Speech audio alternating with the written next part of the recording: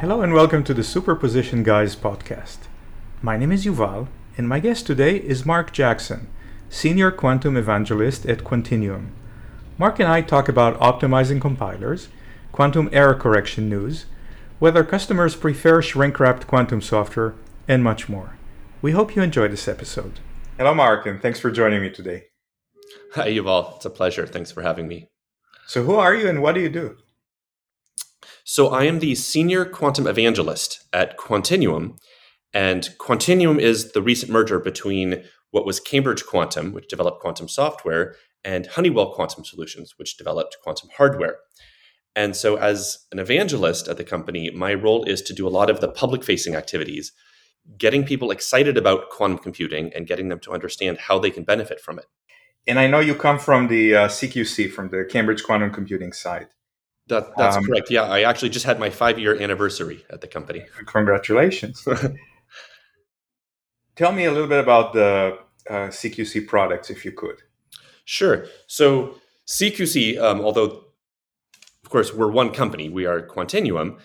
So we develop products in every area of quantum software. So this includes a software development kit, which is now open source, and we call this Ticket. There's also an open source tool called Lambec, which is computational linguistics and natural language processing. And then on the commercial facing side, we have chemistry, and this includes a computational chemistry package that we call Inquanto.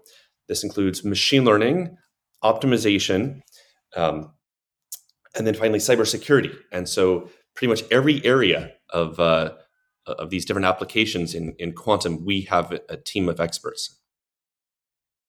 When you interact with a company, say a pharmaceutical company, not a company whose main business is quantum, but rather that wants to take advantage of quantum computing, do you feel that they are looking to write their own algorithms, or they just want a sort of shrink-wrapped software package that they could plug in a molecule and get the information they need?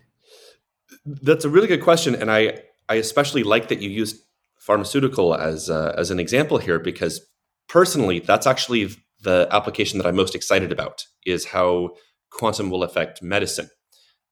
So right now, it takes about 10 years and $1 billion for a pharmaceutical company to bring a drug to market.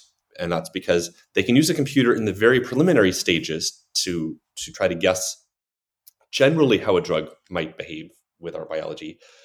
But after that, they have to just do clinical trials. They have to try a lot of potential drugs, try it on people, see what the effects are, hope that there's a generally good effect and that the side effects aren't too bad for the general population.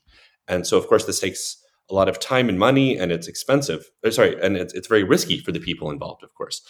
And so ideally, a pharmaceutical company could use quantum to quickly hone in on the most promising medicines. And then only at the very final stages would they have to do the clinical trials after a lot of the preliminary work has been done. In regard to your question, do I think that they would want to be quantum experts themselves, or would they want to just kind of plug and play? I think both, actually. I think there are some larger pharmaceutical companies who would want to be experts, and they would have in-house teams to do this type of thing.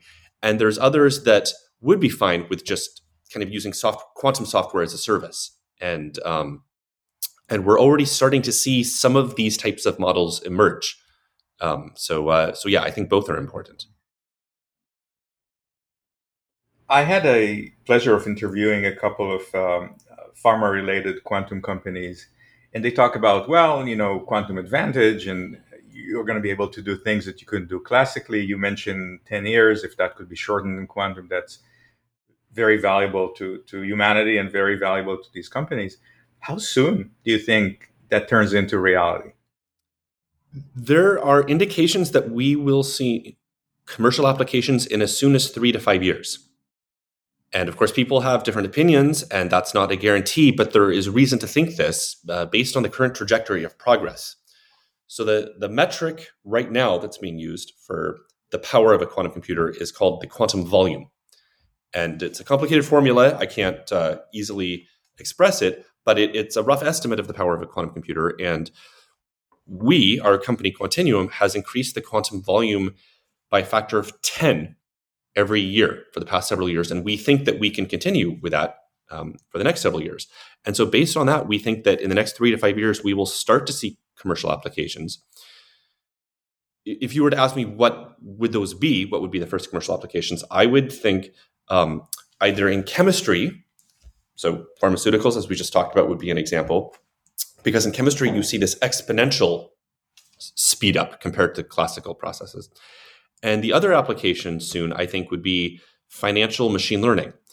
And the reason for this is because in finance, when you have these trading algorithms, you don't need to be correct 100% of the time. Even if you have just a small increase in accuracy, that's very valuable.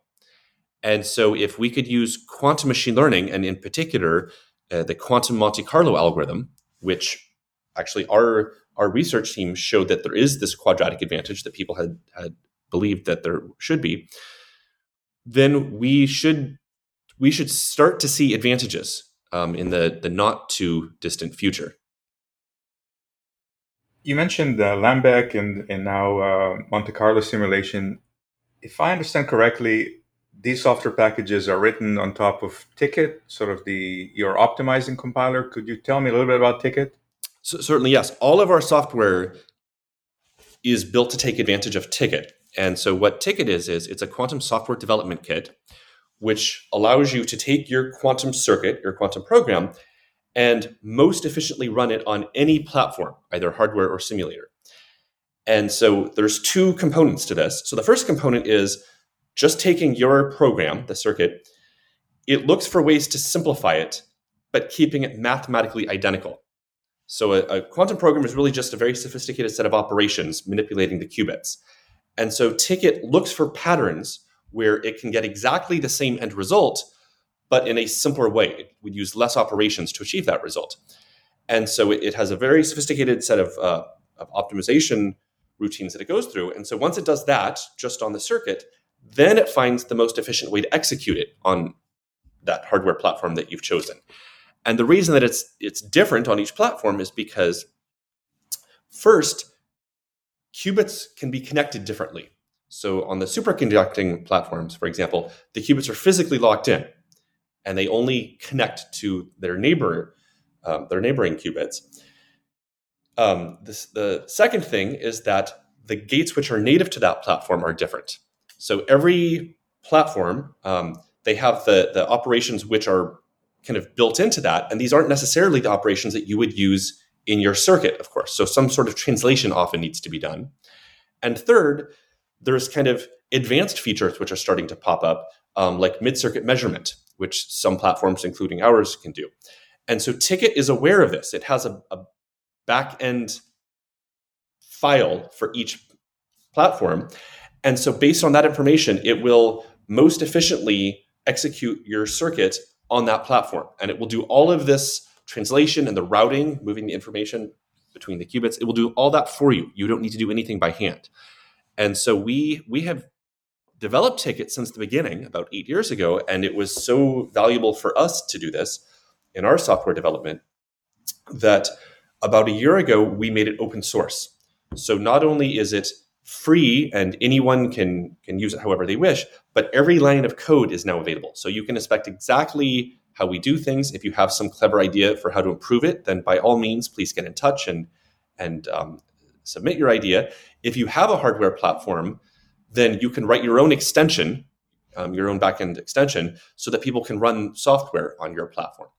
And so yeah, that's a quick summary of what Ticket is. You mentioned connectivity for Ticket. How about noise? Different computers might have different noise models based on different technologies. Does Ticket look at noise and optimize to minimize or to get the best fidelity of the circuit? Absolutely, and I'm glad you mentioned that. So yes, in the backend extension file, you can input the characteristics of different qubits on the platform, and so Ticket will automatically try to use the best qubits and avoid the worst ones, increasing the performance. So yes, that's exactly right. And is that true just for qubits, or maybe some gates are noisier than others, or maybe there's some other optimizations you can do? Yes. So you can finesse all of these different optimization parameters as you wish.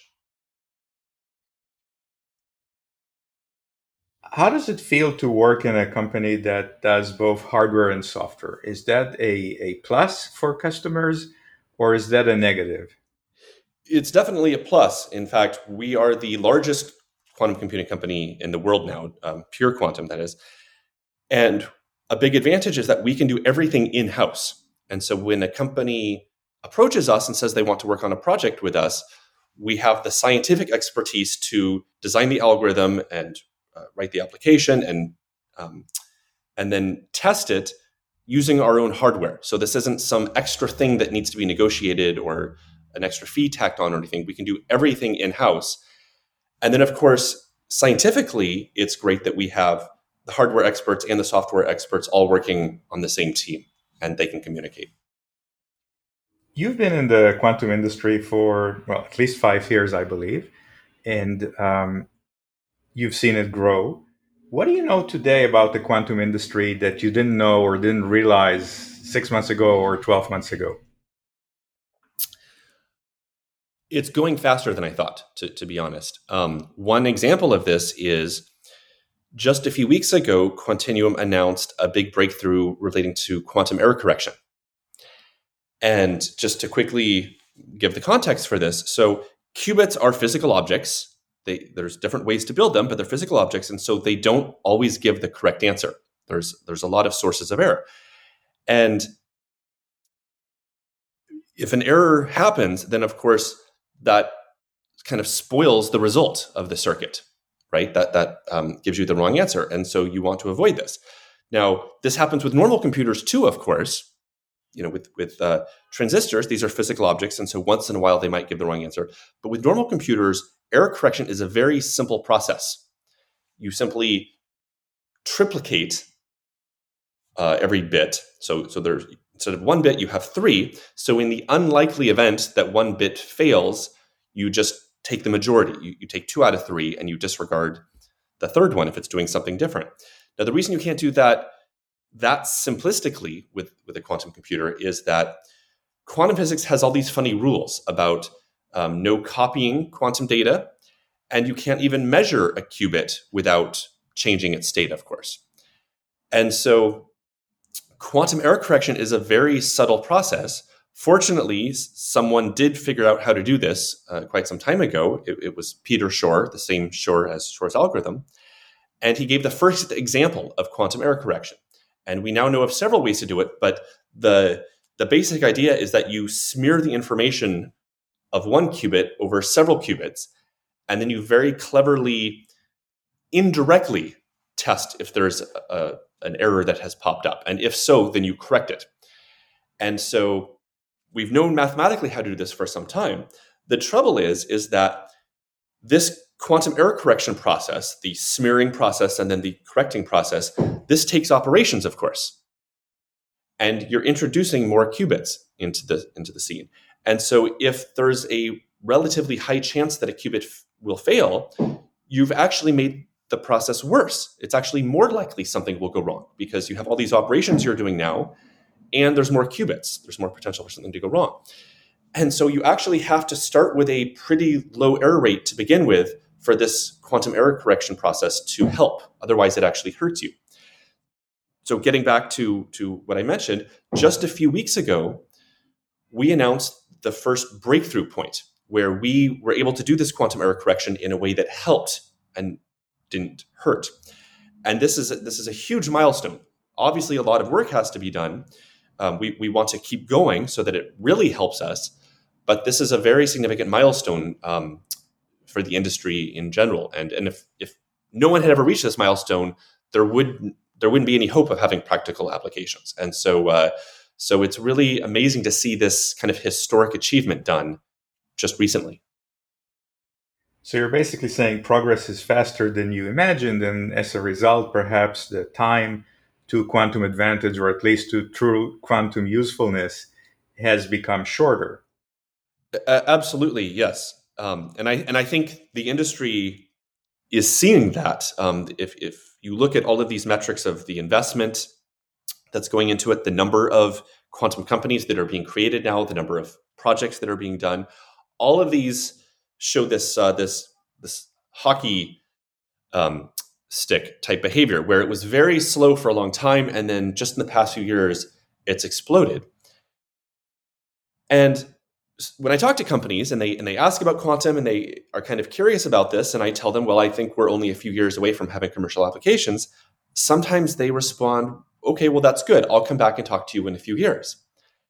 And the problem with that is that it takes time to do these things. It takes time to develop software, and it takes time to kind of build up this quantum muscle, if you will.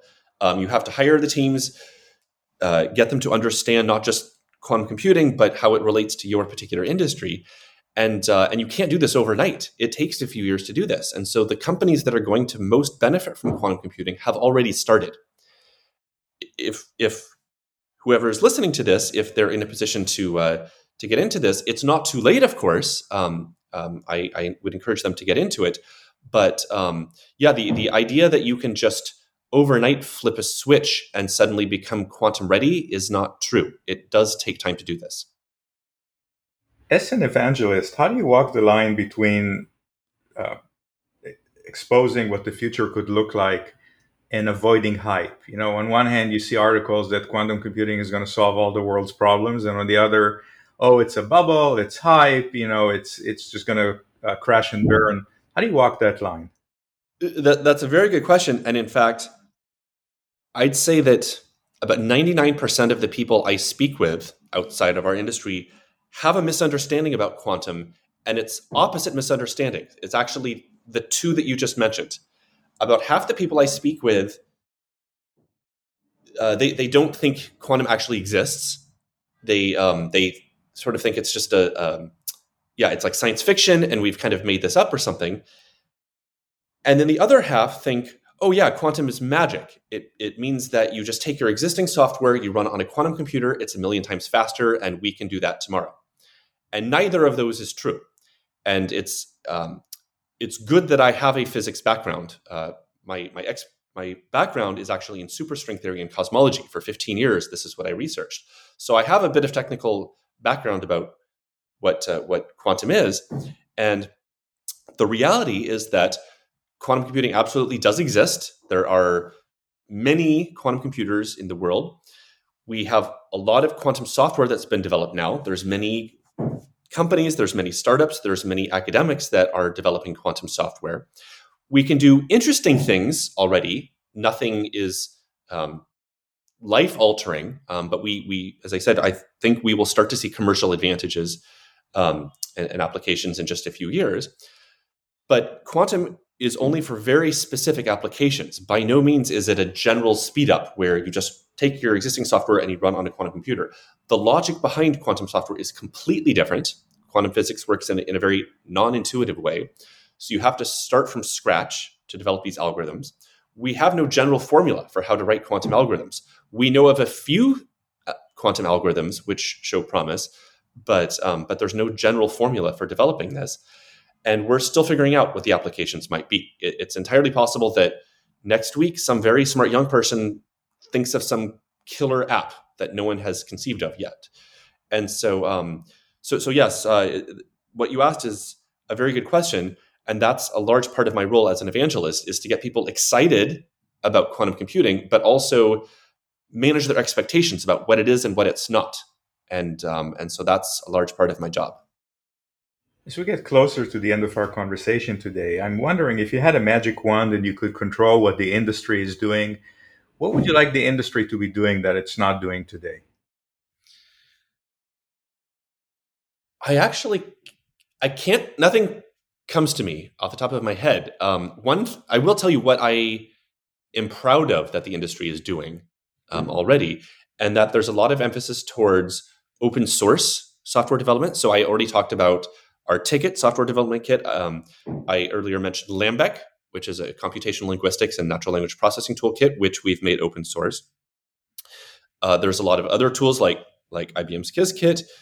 There's a whole there's a nonprofit called the Unitary Fund, which is dedicated to open source software development. And so I'm very happy to see from a lot of different groups, both commercial and academic, people coming together from different angles and working on this. Mark, how can people get in touch with you to learn more about your work?